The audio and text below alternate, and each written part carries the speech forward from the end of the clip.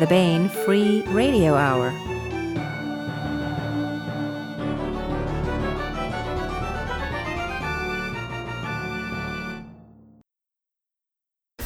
On the podcast, glitch in the Matrix discovered just before the westbound I-20 exit to Tumsuba, Mississippi. Unfortunately, it is in the median of the interstate there and guarded by talking bears with electrified tridents and Roman candles, so nobody's able to go there and experience anything weird. Plus, we continue with the complete audiobook serialization of David Weber's Uncompromising Honor.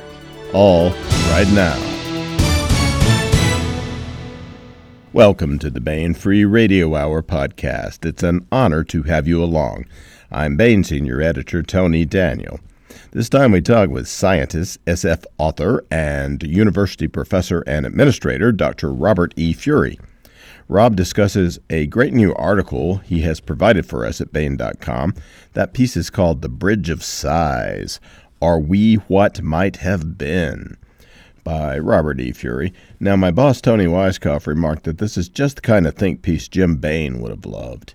It examines the possibility that we are living in and are part of a simulation, like a universal simulation. In fact, that we are part of a nested simulation going up to some almost inconceivable future beings who are the real ones. Rob says it seemed like a silly conjecture to him at first, but he started thinking about it more and examining the evidence, and he maybe changed his mind a little bit. So, a really fascinating discussion with Rob Furey. Plus, we continue the complete audiobook serialization of David Weber's Honor Harrington series masterpiece, Uncompromising Honor. Now, here's the news.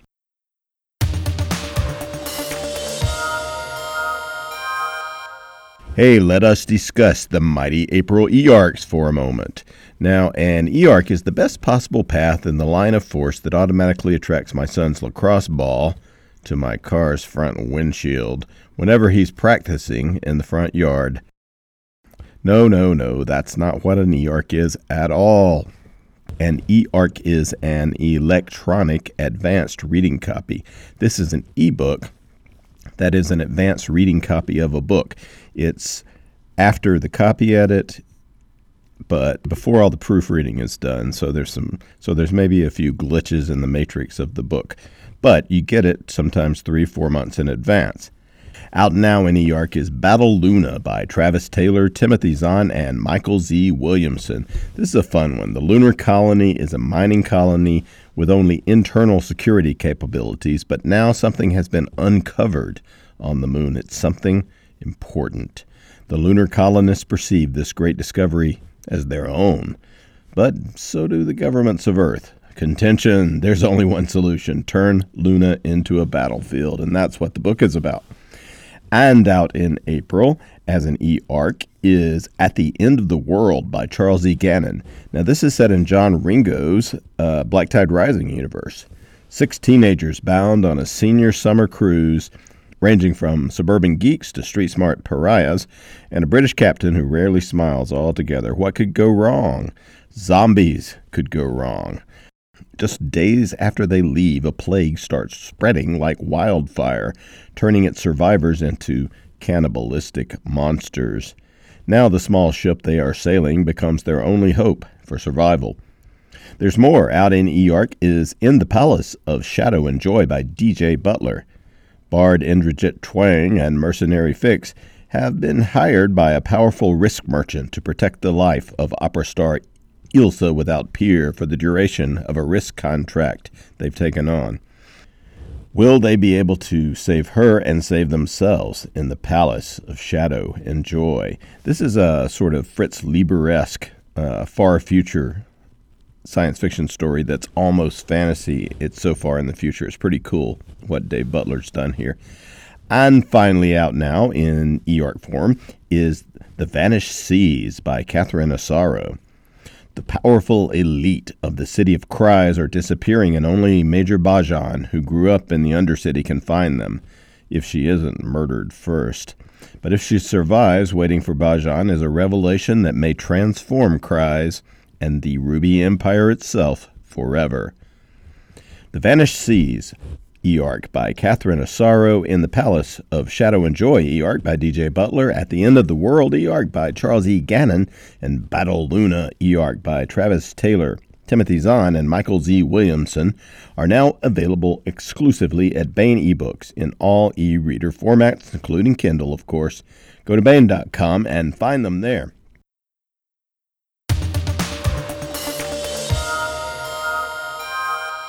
I want to welcome Dr. Robert E. Furey to the podcast. Hey, Rob, how's it going? It's pretty good. How about you, Tony? I'm okay, considering. Let me tell you a little bit about Rob.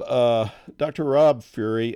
Do we say Furey or Furry? Or I've always, I know you as Rob Furey. It's Furey. Yeah, Furey. Furey. But it's been almost my entire life. It's always a furry that comes in there every once in a while. Well, I just go how Bob Kruger taught me to pronounce it. So, all right. Dr. Rob Furey is a biologist by training whose work is centered around social aspects of spider behavior, but with broader interests in areas of astronomy, physics, geology, and forensics. Rob won numerous awards for innovative teaching, both academic and business groups, and has worked closely with the Dauphin County Coroner's Office, which is, I suppose, in Pennsylvania, as a sworn deputy. He is a professor in integrative sciences at Harrisburg University and serves as assistant provost there. Complementary activities include director of the Environmental Education Center at Fort Belvoir, or is it Belvoir? I don't know, Virginia. Guide and science advisor to the Partridge Film Crew in Equatorial West Africa, and science essays in Aeon Magazine and others at Baen.com, including a really cool article we did a couple of 3 years ago about colonial spiders, or spiders that have colonial structures in their behavior. He's a graduate. He's also a science fiction writer, graduate of Science Fiction Workshop Clarion West. His fiction has appeared in many anthologies. So what we want to talk about today, though, is this great nonfiction piece that we've got up called The Bridge of Sighs, Are We What Might Have Been, by Robert E. Furey. I guess before we get into that, tell me a little bit about your science background, and you spent a lot of time in San Juan, right? I've always wanted to go on like one of your teaching trips down there. What do you do when you take kids down there? Well, we go down and look at sort of the interconnections of ecosystems and the society that's there. And we've done that trip to San Juan a couple times now. We do it to the Chesapeake Bay. I do it in Bahia, Brazil, and we recently started doing it out in Utah, although that one's still a little bit of a shotgun approach. It was the first time, so we're just sort of figuring out what that's going to look like. But we have a couple trips where we do that, and so it's how people live in the area related to how the area lets them live, if that makes sense. And are you still a spider scientist, or is that something that? No, I still do. When I go down to Brazil, part of the Brazil trip is looking at Anolosomus eximius, which is one of the quasi-social spiders, and it's actually the one that was most mentioned in that article that you referred to. So no, I'm still doing that work, and we have some pretty good research now underway with a partnership university down in Salvador, Brazil, and we're looking at the same spider. And I'm looking at resource partitioning in orb web spiders and some genetic behavior in grass funnel spiders. So we're looking to actually test levels of fear in grass funnel spiders and seeing if it has genetic components and if that's related to resources. Levels of what? Fear. Fear. So we have a fear test where if you've seen these spiders, they have a flat web and they have where they hunt, and then there's a little hole at one side or the other, and the spider usually sits at the mouth of that hole. And when an insect falls on its web, it comes out and grabs it and eats it and pulls it back in. So we tested, we're calling fear, how willing they are to stay at the mouth of that hole when they're disturbed. So we give them a little puff of air from one of those old air puffers to clean off slides, which nobody knows what a slide is anymore, but we clean off the slide and the spider runs in the hole to find some protection. And the time that it's in the hole before it comes back out and gets ready to feed again, we're calling a measure of its fear. So what we found is in areas where there's a lot of insect food available, they hide for a long time, and when there's very, very little food available, they hide for a short time because they can't afford to be away. So the ones that have low food levels are much more aggressive and have less fear. So we're trying to see if that is the genetic components of that, and seeing if we can breed some levels of fear in the lab. Huh. Well, you could look at it the other way and say those are really brave little spiders when they're hungry, I suppose. Yeah, but they have to be, because cool.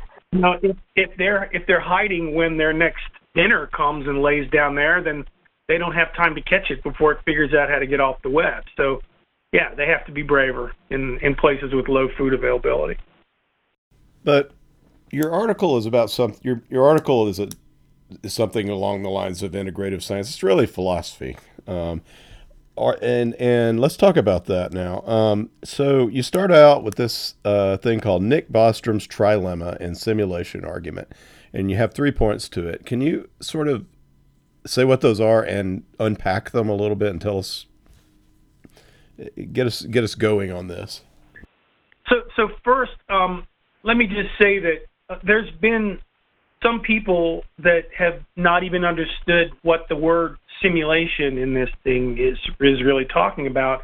And some people are assuming that it's a simulation of like your grandfather who might die, and you keep like an Alexis that's programmed as your grandfather on your desk so that you can talk to him whenever you want.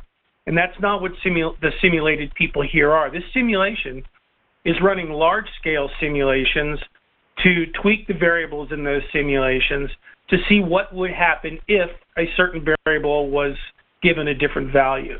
So these three choices in Bostrom's trilemma, pardon me, the fraction of human-level civilizations that reach a post-human stage. So all that means is that the number of planetary civilizations that can build computers that are able to run complete simulations of their own past, so that they could see, for example, if we wanted to do that, we would see what would have happened to world history if the Axis had won World War II instead of the Allies. So what would have happened if Rome never fell? We could do that, and you run these simulations to see what would happen. So the fraction of human-level civilizations that reach a post-human stage is very close to zero, which means the first one is that they never reach this ability. Number two, the fraction of post-human civilizations that are interested in running these simulations is close to zero. That means that they have the computer capacity to do it. They just don't see any point in doing it, so they don't do it. And the third one is the number of civilizations that can do it and decide that it's a valuable tool. So these are the three options, and if anybody can think of a fourth one, I'd be interested in hearing it, because these, as they're set up, are supposed to be the three exhaustive possibilities when you're talking about these kind of simulations. Okay, so this is the possibilities. I could think of a fourth one, but maybe I'll bring it up later and see if you can shoot it down. Which is all right, I'll tell it to you now. A civilization decides to create ancestor simulations and then kills itself off and disappears into its own simulation. Well, then I would have to ask you who would maintain the machines if there's nobody out there running the machine. Then I guess they would just run down and run out of steam and break. I don't know. I mean, if that was a case, then I think that would be a special case for number 3, because that would be somebody that had the ability and made the choice to do it, and then it's now a subset where they somehow screw it up. They have this existential crisis, and they run into their own simulation, and then they're gone. But they still had the capability to do it, and they still did it. So I think that's part of number 3. All right, onward. All right, so your first reaction to encountering Bostrom's trilemma and his argument that's the first part of your article. What would you say to that? Can you? I thought it was kind of silly. I mean, I thought it was clever and philosophical hand waving. But I didn't put much credence into it. I mean, really, who would? It's such a science fiction-y type thing that, if he had come up with this in medieval England, no one would have given it a second thought. So I mean, it's sort of a science fiction-y cool idea that's in the right time. I don't know. That was my initial feeling for it. I just didn't put much credence into it. The argument is that we're living in a simulation ourselves, right? I mean, well, the argument is that the probability that we're living in a simulation is very, very high. See, here's the thing. The argument that we're living in a simulation is very, very high is only if number 3 is right, and we can't know that until we build our own simulation. The moment that we do, we no longer know if we are simulated or not. But right now we can't do it. So we still don't know. So these 3 are equal. So his trilemma sets that up. The simulation argument is that we are in a simulation, but it already assumes that the correct answer to the trilemma is 3. But the moment that we launch our very first simulation, that's real and fulfills all the criteria for being an ancestor simulation, then the probability that we are virtual immediately skyrockets. As in, if we can do it, then somebody will have done it, and we're probably the results of that. That's right. All right. So you, at first at least, you didn't like this too much. You had a argument against it. Can you outline that? Well, I started thinking about his argument is that, first you have this progenitor race, if you will, that builds this computer simulation to see what might have happened in its own past. And it's so detailed that the beings that live in that computer simulation are themselves able to build simulations. So you end up with simulations inside simulations inside simulations, and it's sort of this ever-branching, bigger and bigger and bigger network of civilizations that are built on top of each other. And all of those simulations they have to be running on the computer power that is in the progenitor the race, that it all has to come from there. And at some point, they're going to just run out of computer power.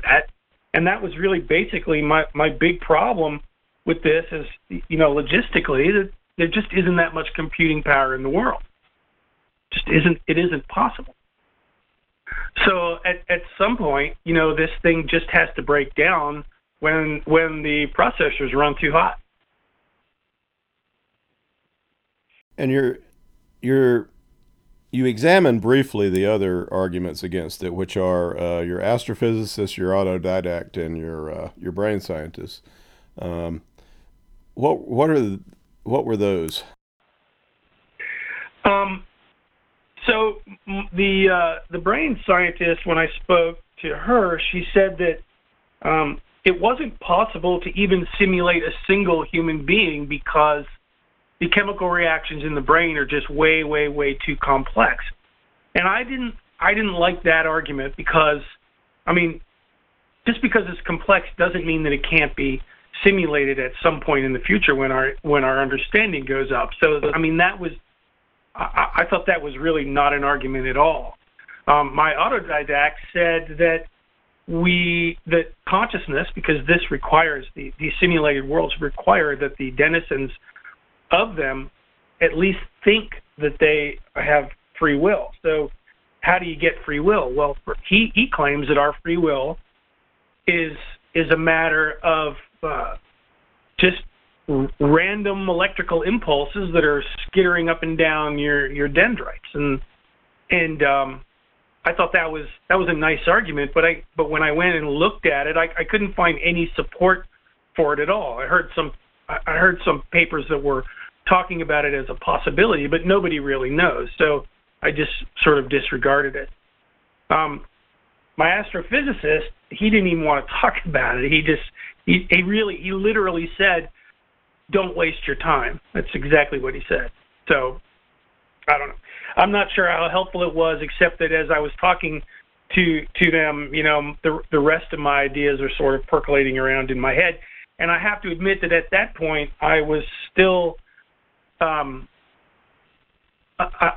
not even slightly convinced that this might be a possibility. So I was sort of on their sides. I just thought their arguments didn't apply very well. Now, your problem was not with so Bostrom has an answer to the infinite computing power problem, but your objection was a little bit different than what he addresses, right? Yeah. So what I ended up doing was thinking about computer games and how they work, and so I'm a tropical ecologist and a forensic entomologist, but I also work in interactive media here at the university. So I was talking to some of those guys, and it dawned on me as I was watching them teach students how to build computer games, that computer game programmers are very clever about what they do with data. So if you've got someone acting in a computer game, they only need to know, and the machine only needs to program what they can immediately see. So these computer programmers save a lot of computing power by tricking you into thinking that there's a whole world out there when really there isn't. It's only in whatever block is active at the moment. So I started thinking about that, and what that did was take a whole lot of pressure off the progenitors who are running all of these simulations on the only set of real world computer banks. So that was my solution that he didn't come up with, and it came from computer games.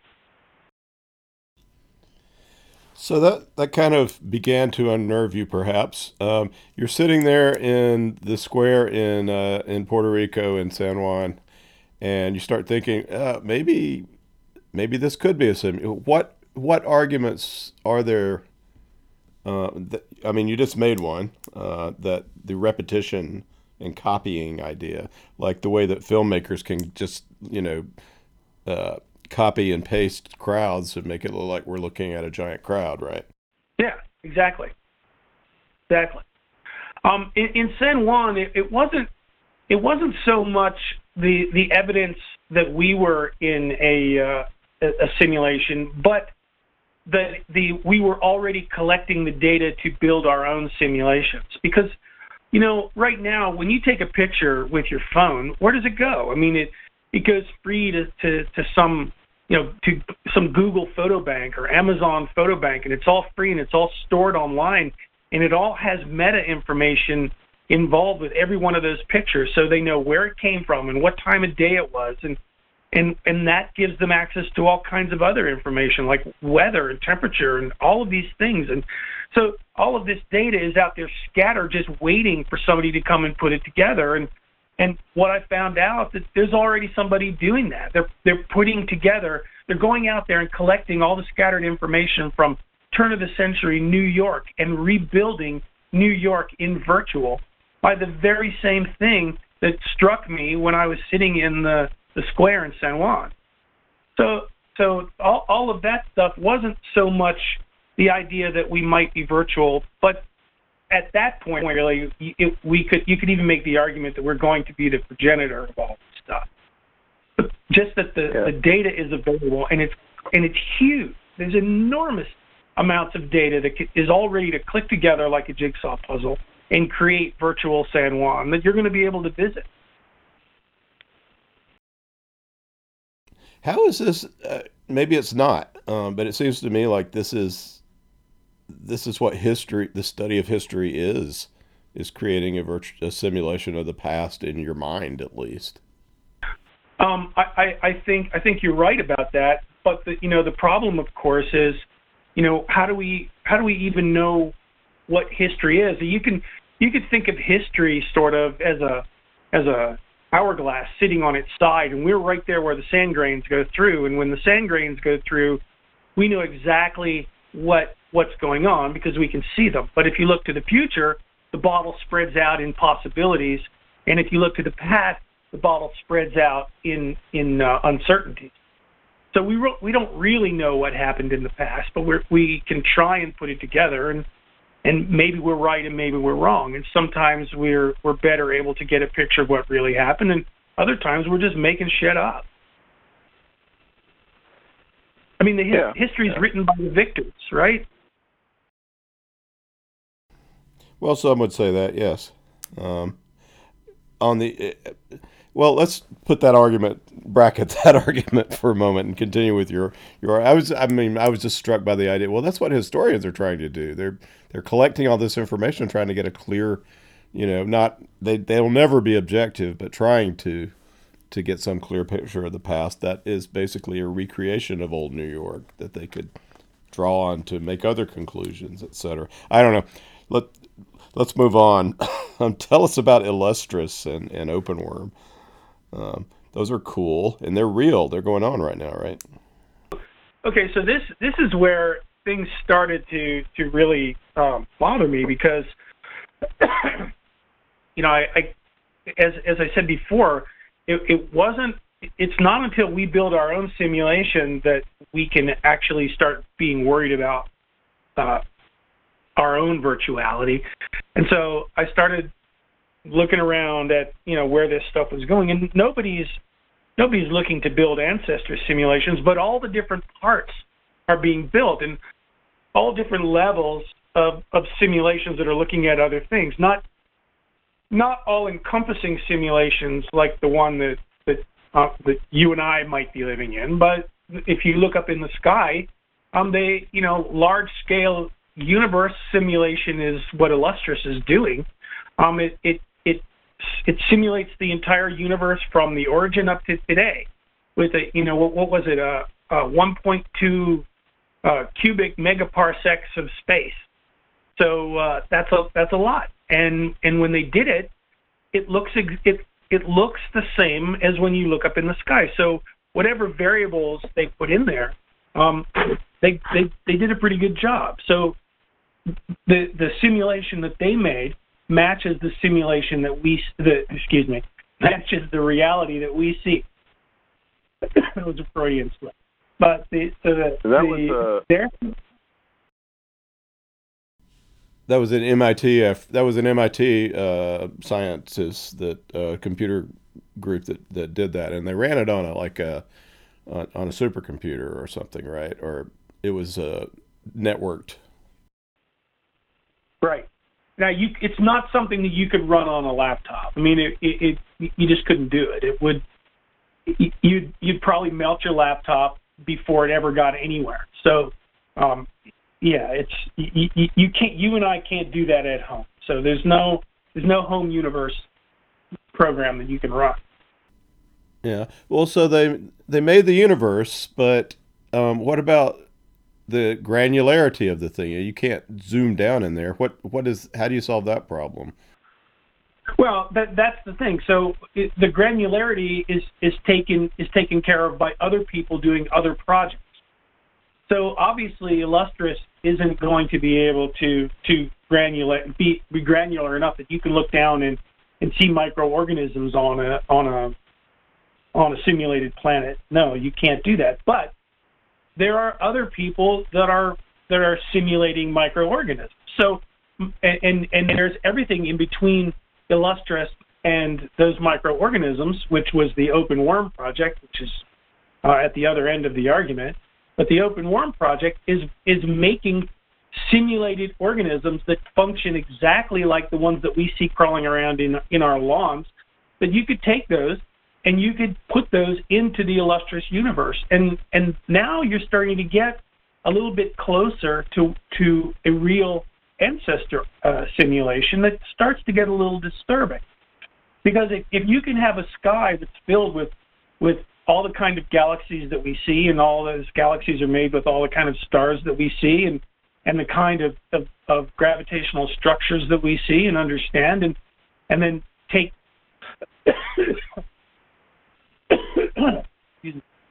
and then you take the Mattingly model, which is another level of simulation, the granularity of a single planet. That in Mattingly, they have modeled the entire Earth for ecosystems and herd animal behavior and weather and all this stuff.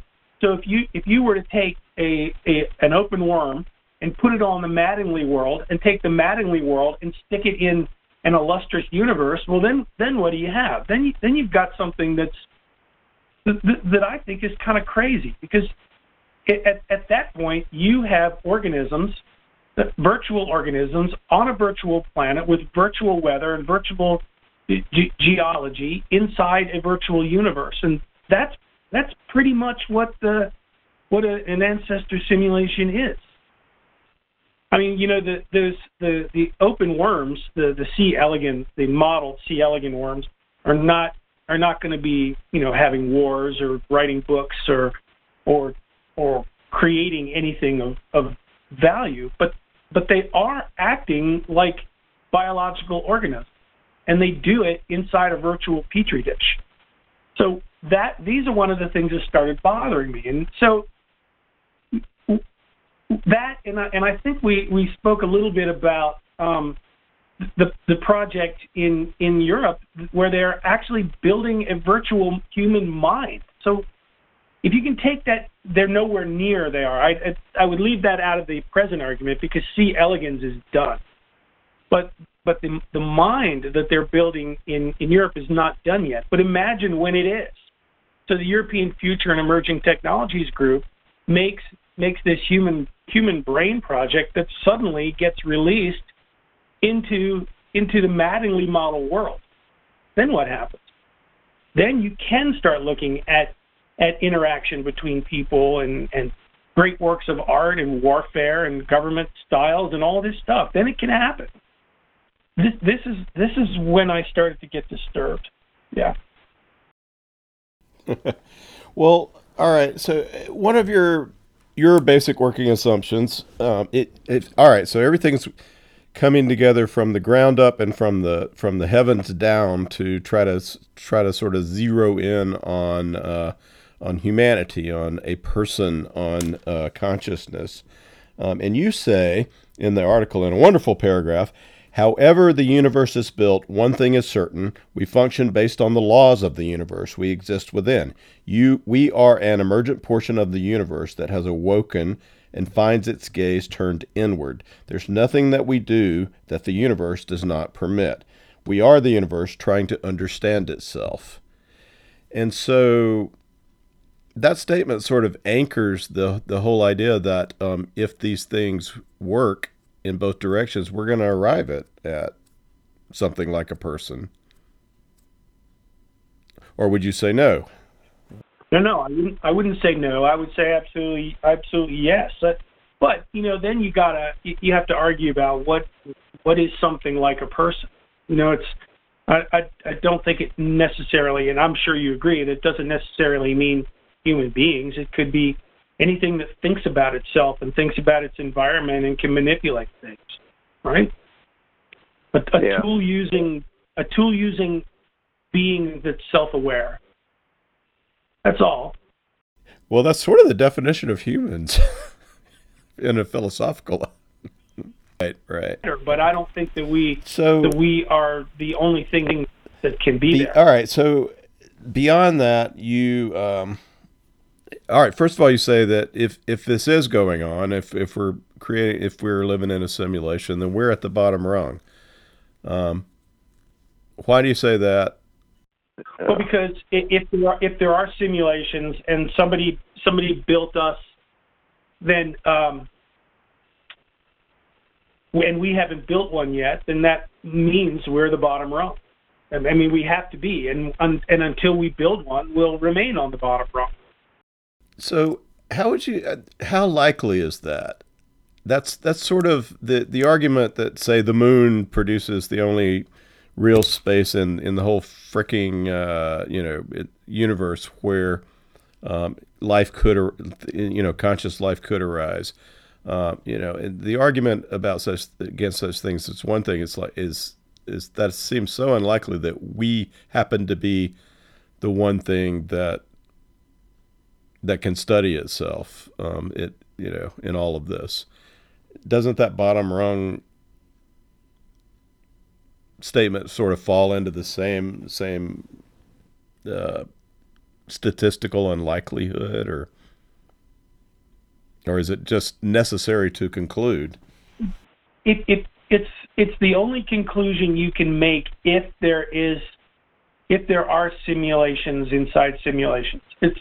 We can't be excuse me, we can't be anything other than the bottom rung unless somebody's running a simulation that we don't know about. If there is, then we're not the bottom rung.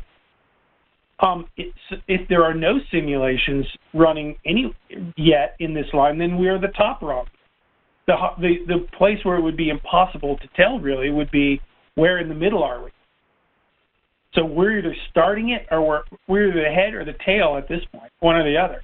So we're in a unique position probably if it is going on. So which is an interesting thing to contemplate in itself.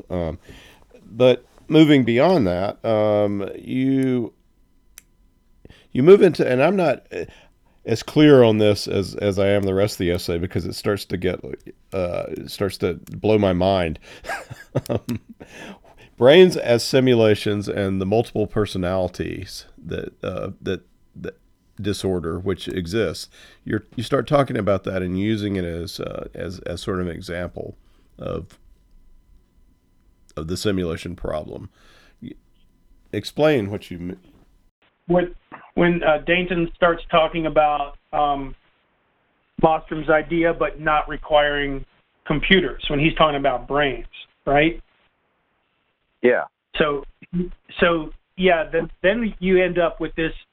Yeah, the way multiple personality disorder works, and I have no idea whether these, what these numbers actually mean, and I went around and read a whole bunch of papers on it, and actually there's a lot more support for multiple personalities than I thought in the first place. But so these numbers, they just start to get crazy because it's possible for people to have thousands of different personalities that are in their head at the same time, and sometimes they're aware of each other and sometimes they're not, which I actually didn't put this in the essay, but that implies that there are hierarchies of personalities too. So some personalities are aware and some personalities aren't. The ones that are aware would be higher on the rungs than the ones that were unaware. In any case, if you're talking about virtual people, well, we already have them, and you can already speak to them, and some of them know that they're virtual and some of them don't. So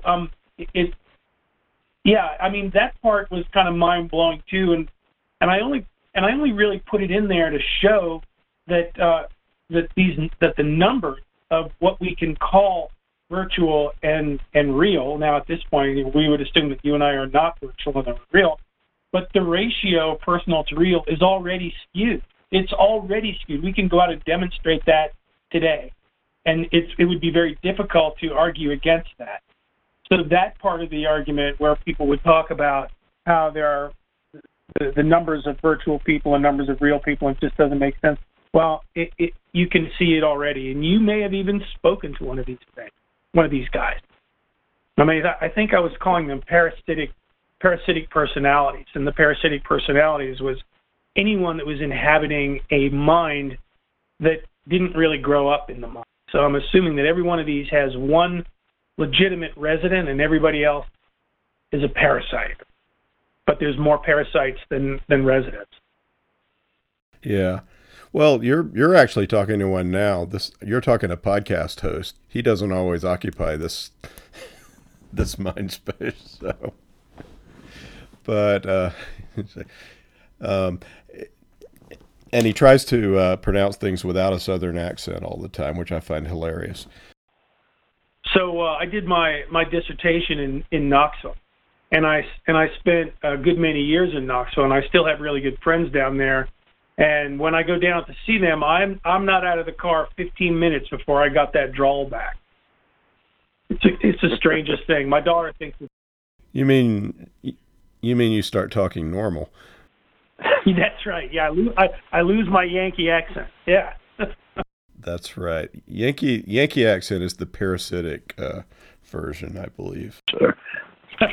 Anyway, so here's my objection to we're living in a simulation argument, which is that this is nothing new to philosophy, and certainly not to science fiction. Which there's all kind, and you say that in the article. There's all kind of stories about this, but my objection is the same one that you have toward the philosophical position of solipsism, which is if we're living in a world surrounded by robots that do our, that are there, and we're the only conscious being, which is something similar to this argument, it seems to me, then what difference does it make in how you act? There's no way to tell apart. If you call something rouge or red, there's no difference. It's still the same. You have to act as if it were real, because there's no empirical way to tell them apart. And like Bertrand Russell, his famous argument against or anecdote about solipsism, the woman comes up to him and says, why solipsism is such a convincing argument. I don't understand why everyone's not a solipsist. Which says, well, there is no everyone, etc. So what's the reply to that? Is it that we have to? Can we figure out how to see a glitch in the matrix? What's the answer? Well, there are people that are testing to see if this is a simulation, and they're looking at the difference of distances when you're at 45-degree angles from each other, and the argument is that the distances would be changed by the shape of whatever the pixels were. So people are looking at that. But I don't really think you need to go that far. If this is a virtual world and it's set up exactly like any other world, well, there's no reason why you wouldn't treat it as real, because if you stub your toe, it hurts. And if you don't make a paycheck, you don't eat. I mean, these things are going to affect you whether they're virtual or physical. If anybody said that this was virtual, so I'm not going to try anymore, well, they're going to suffer for that. So there's no real reason why it should make a difference at all. Let's put it another way. Is there some sort of difference between, say, a Turing test of a virtual being or to see whether you've made a consciousness or not? If it behaves in every way like a person, then aren't you just obliged to say, well, this is real? The universe behaves in every way as if it were real, so that's what the definition of real means. There's no underlying metaphysical reality that sustains it. That's just what real is. Well, I think you're saying real. I think it's not really a difference between real and virtual. The difference is between virtual and physical, and they're both real. is, the reality to a virtual being in a virtual world at the level that Bostrom is talking about is probably no different than the way you feel in a physical world. There's no difference at all. The reason that you would do it is because you would give them different starting points to see where they would end up and see what that would affect, given the fact that they are real and they're experiencing things as if they're experiencing things at their own level of reality and making decisions in their own realm of free will. So the only difference is the starting points, and after that, it's just like here, or we're just like there, however you want to talk about it. So your simulation is trying to answer a teleological question. Then you would have. It would be that you are running this simulation to show that if the universe didn't contain, for instance, my mother, everything would have gone to shit. But fortunately, I was born. It's something like that. You would have a point to doing it, or why do it? Mother was somehow eliminated, then that means you would be too. Right? So if the simulation was started, I don't know when your mom was born, but let's say the simulation was started on the day after your mom was born and she wasn't included in the initial setup, then everything that ran from then up to today would be different on how it would have happened without your mom. And one of those things would be you wouldn't be here.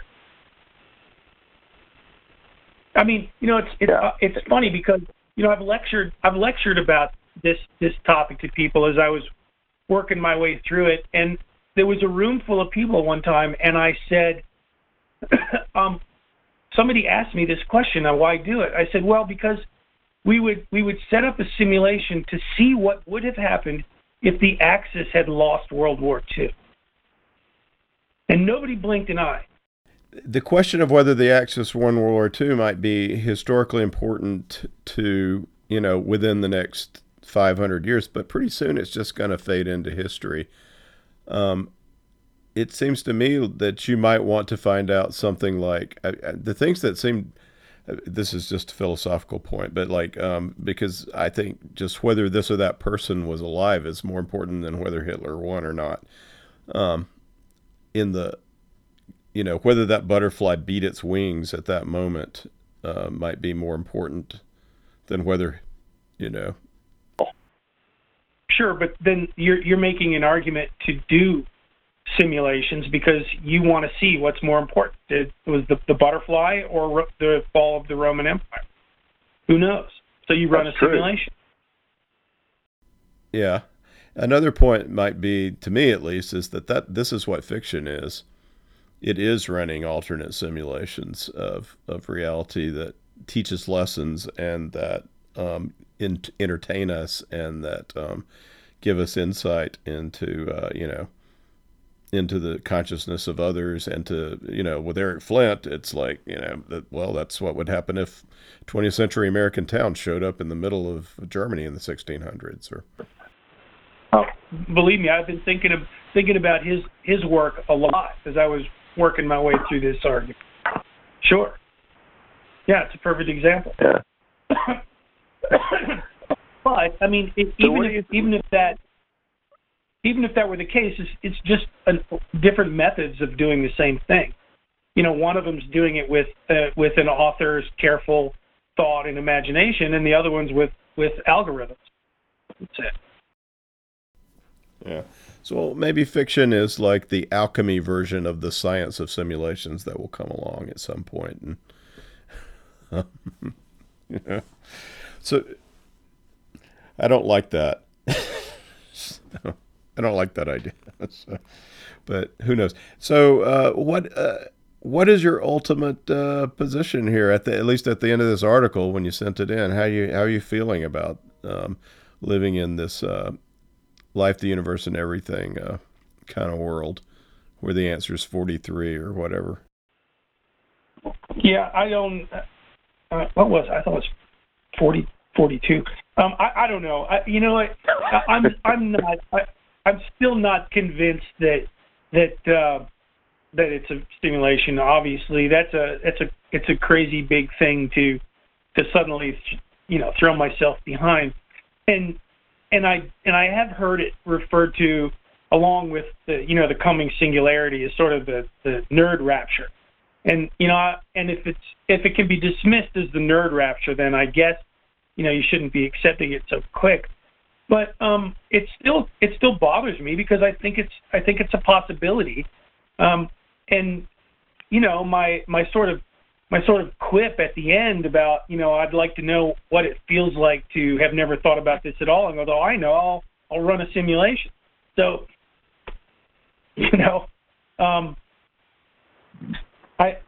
I think it's interesting. I think it's a little bit disturbing, although I don't think it's scary because of what we were saying a few minutes ago.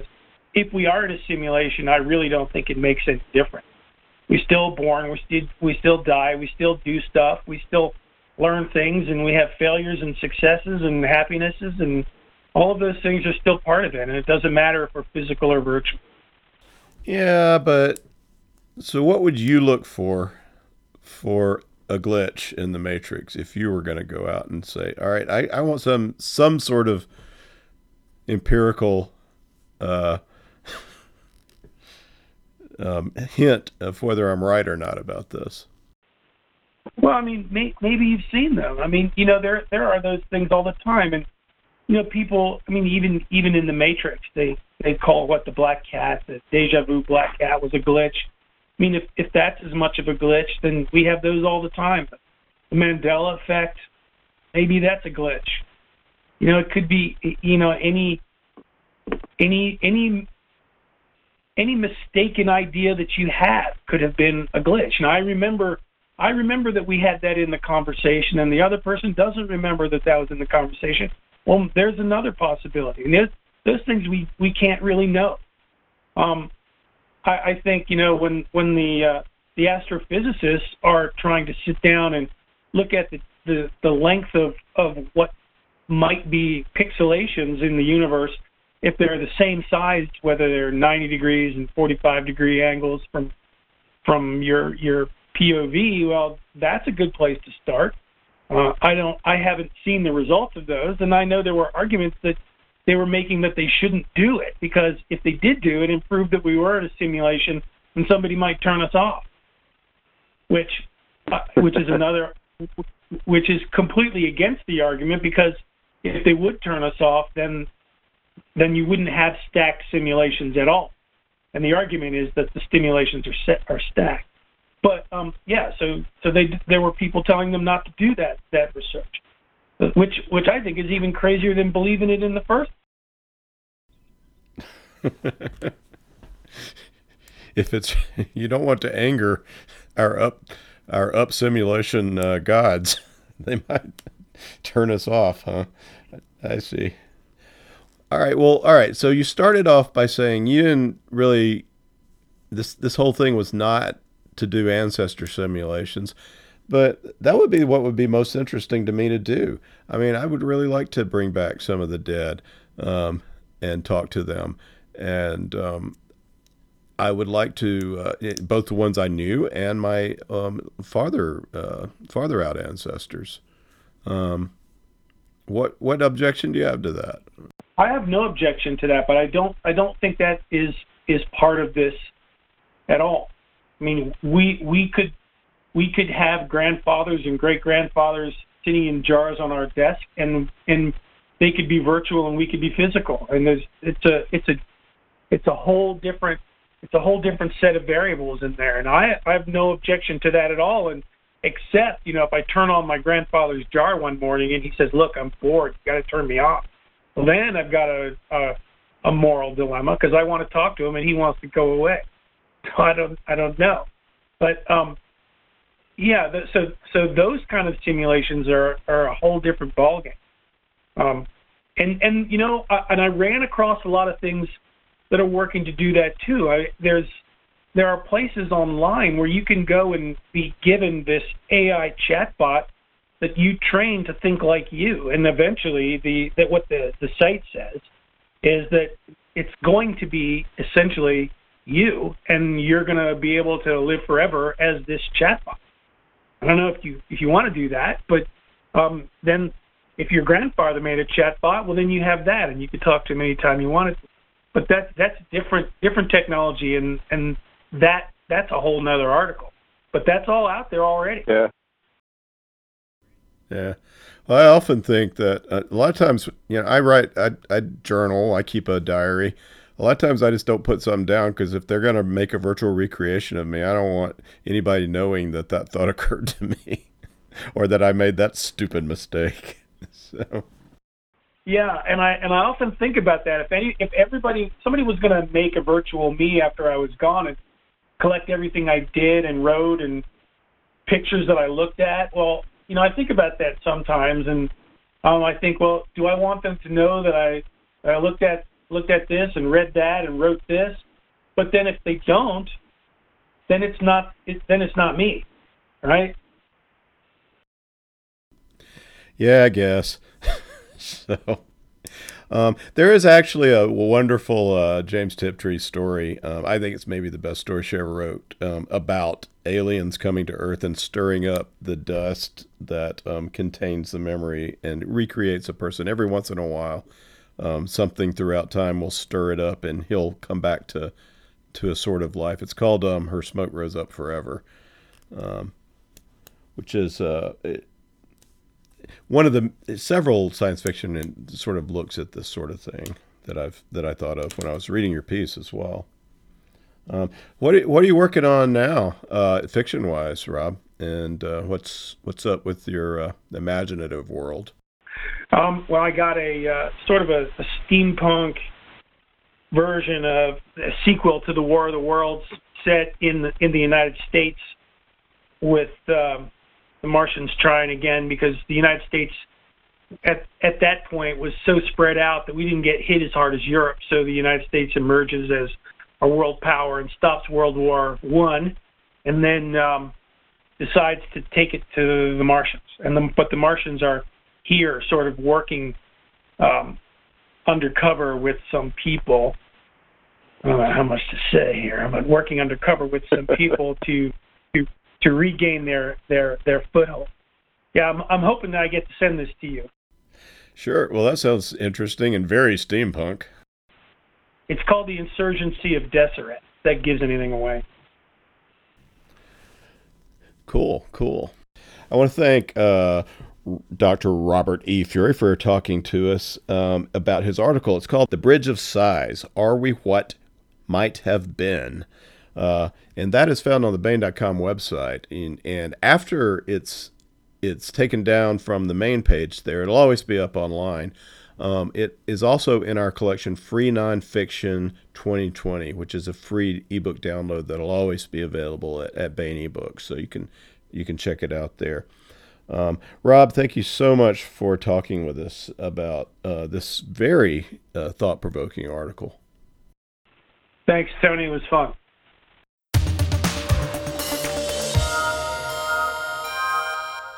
Here is another entry in David Weber's Honor Harrington series masterpiece, Uncompromising Honor. Honor keeps her promise. The Solarian League. For hundreds of years they have borne the banner of human civilization, but the bureaucratic mandarins who rule today's League are corrupt and looking for scapegoats. They've decided the upstart Star Kingdom of Manticore must be annihilated. Uncompromising courage. Honor Harrington has worn the Star Kingdom's uniform for half a century. Very few know war the way Honor Harrington does. So far, hers has been a voice of caution. But now the Mandarins have committed atrocities such as the galaxy has not known in 1,000 years. They have finally killed too many of the people Honor Harrington loves. Uncompromising vengeance. Now Honor Harrington is coming for the Solarian League, and hell is riding in her wake.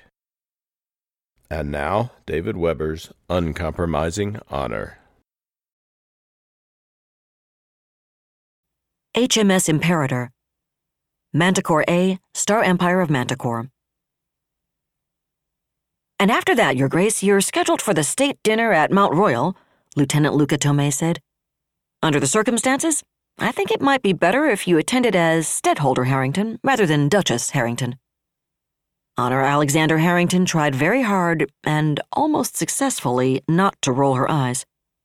It wasn't Tomei's fault, but she'd managed her entire career without a dedicated public information officer. Partly, she acknowledged that was because she'd avoided the limelight as much as possible. More of it was that she'd held primarily combat commands, where providing public information had not been high on her list of priorities. And still more of it was the fact that, unlike some officers she could have named, she vastly preferred to get on with whatever the current job in hand might be and let other people worry about who got public credit for it. And not just because I'm such a naturally modest and self-effacing type either, she thought, remembering the bitter political infighting after the Battle of Hancock and following Paul Tankersley's death and her own duel with Pavel Young. Then there'd been all the vicious innuendo about her and Hamish during the High Ridge premiership, and that didn't even count the Mueller dome collapse back on Grayson. If there was anyone in the entire Star Empire of Manticore who wanted the spotlight less than she did, she'd never met her.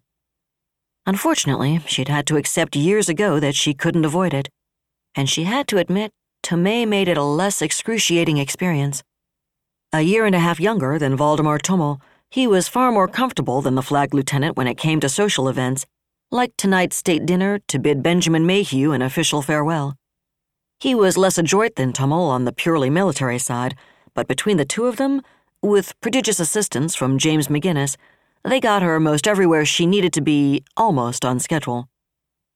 And in between dinners, meetings, interviews, baby kissings, ribbon cuttings, and photo sessions, I actually get to spend a little time thinking about how to fight the Solarian League, she thought wryly. I think you're probably right about that, Luca, she said now. Of course, she gave him an amused look. There's still the question of whether I go in uniform or civilian dress, isn't there? I suppose there is, Your Grace, but a soft chime interrupted him, and Honor touched the stud on her desk. Yes, she said. I hate to interrupt you when I know you're so deeply involved in something you enjoy so much, my lady, Major Spencer Hawke, Honor's senior armsman, said over the intercom, but Captain Reynolds would appreciate a moment of your time. Gosh, she said, giving Tomei a wicked look. I really hate to break this off, but if Captain Reynolds needs to talk to me, by all means send him in. You do realize I'll be back as soon as the captain leaves, Your Grace? But if I'm quick enough, I can sneak out the back way before you get here, she said, and Nimitz bleaked a laugh from his bulkhead perch. There isn't a back way, Your Grace. Tomei's lips twitched, but his tone was admirably grave. You just think there isn't, she told him, then looked up as the cabin door opened and George Reynolds, her staff intelligence officer, stepped through it. George! Just the man I wanted to see, she said enthusiastically. Reynolds smiled, but it was a brief and fleeting expression, and her own eyes narrowed. What is it? She asked in a rather different tone. Your Grace, I've got something you need to hear.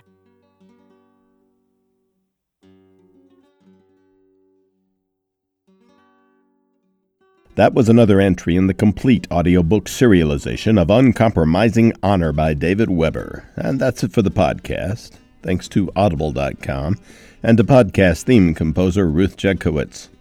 And a bunch of virtual neon flags that glow and sputter and sing Yankee Doodle and old Taylor Swift songs from back when she was good to mark his way through the labyrinth and scare away the minotaurs, plus thanks and praise for Dr. Robert E. Furey, author of Bain.com nonfiction essay, The Bridge of Sighs, Are We What Might Have Been? Please join us next time here at the hammering heart of science fiction and fantasy, and keep reaching for the stars.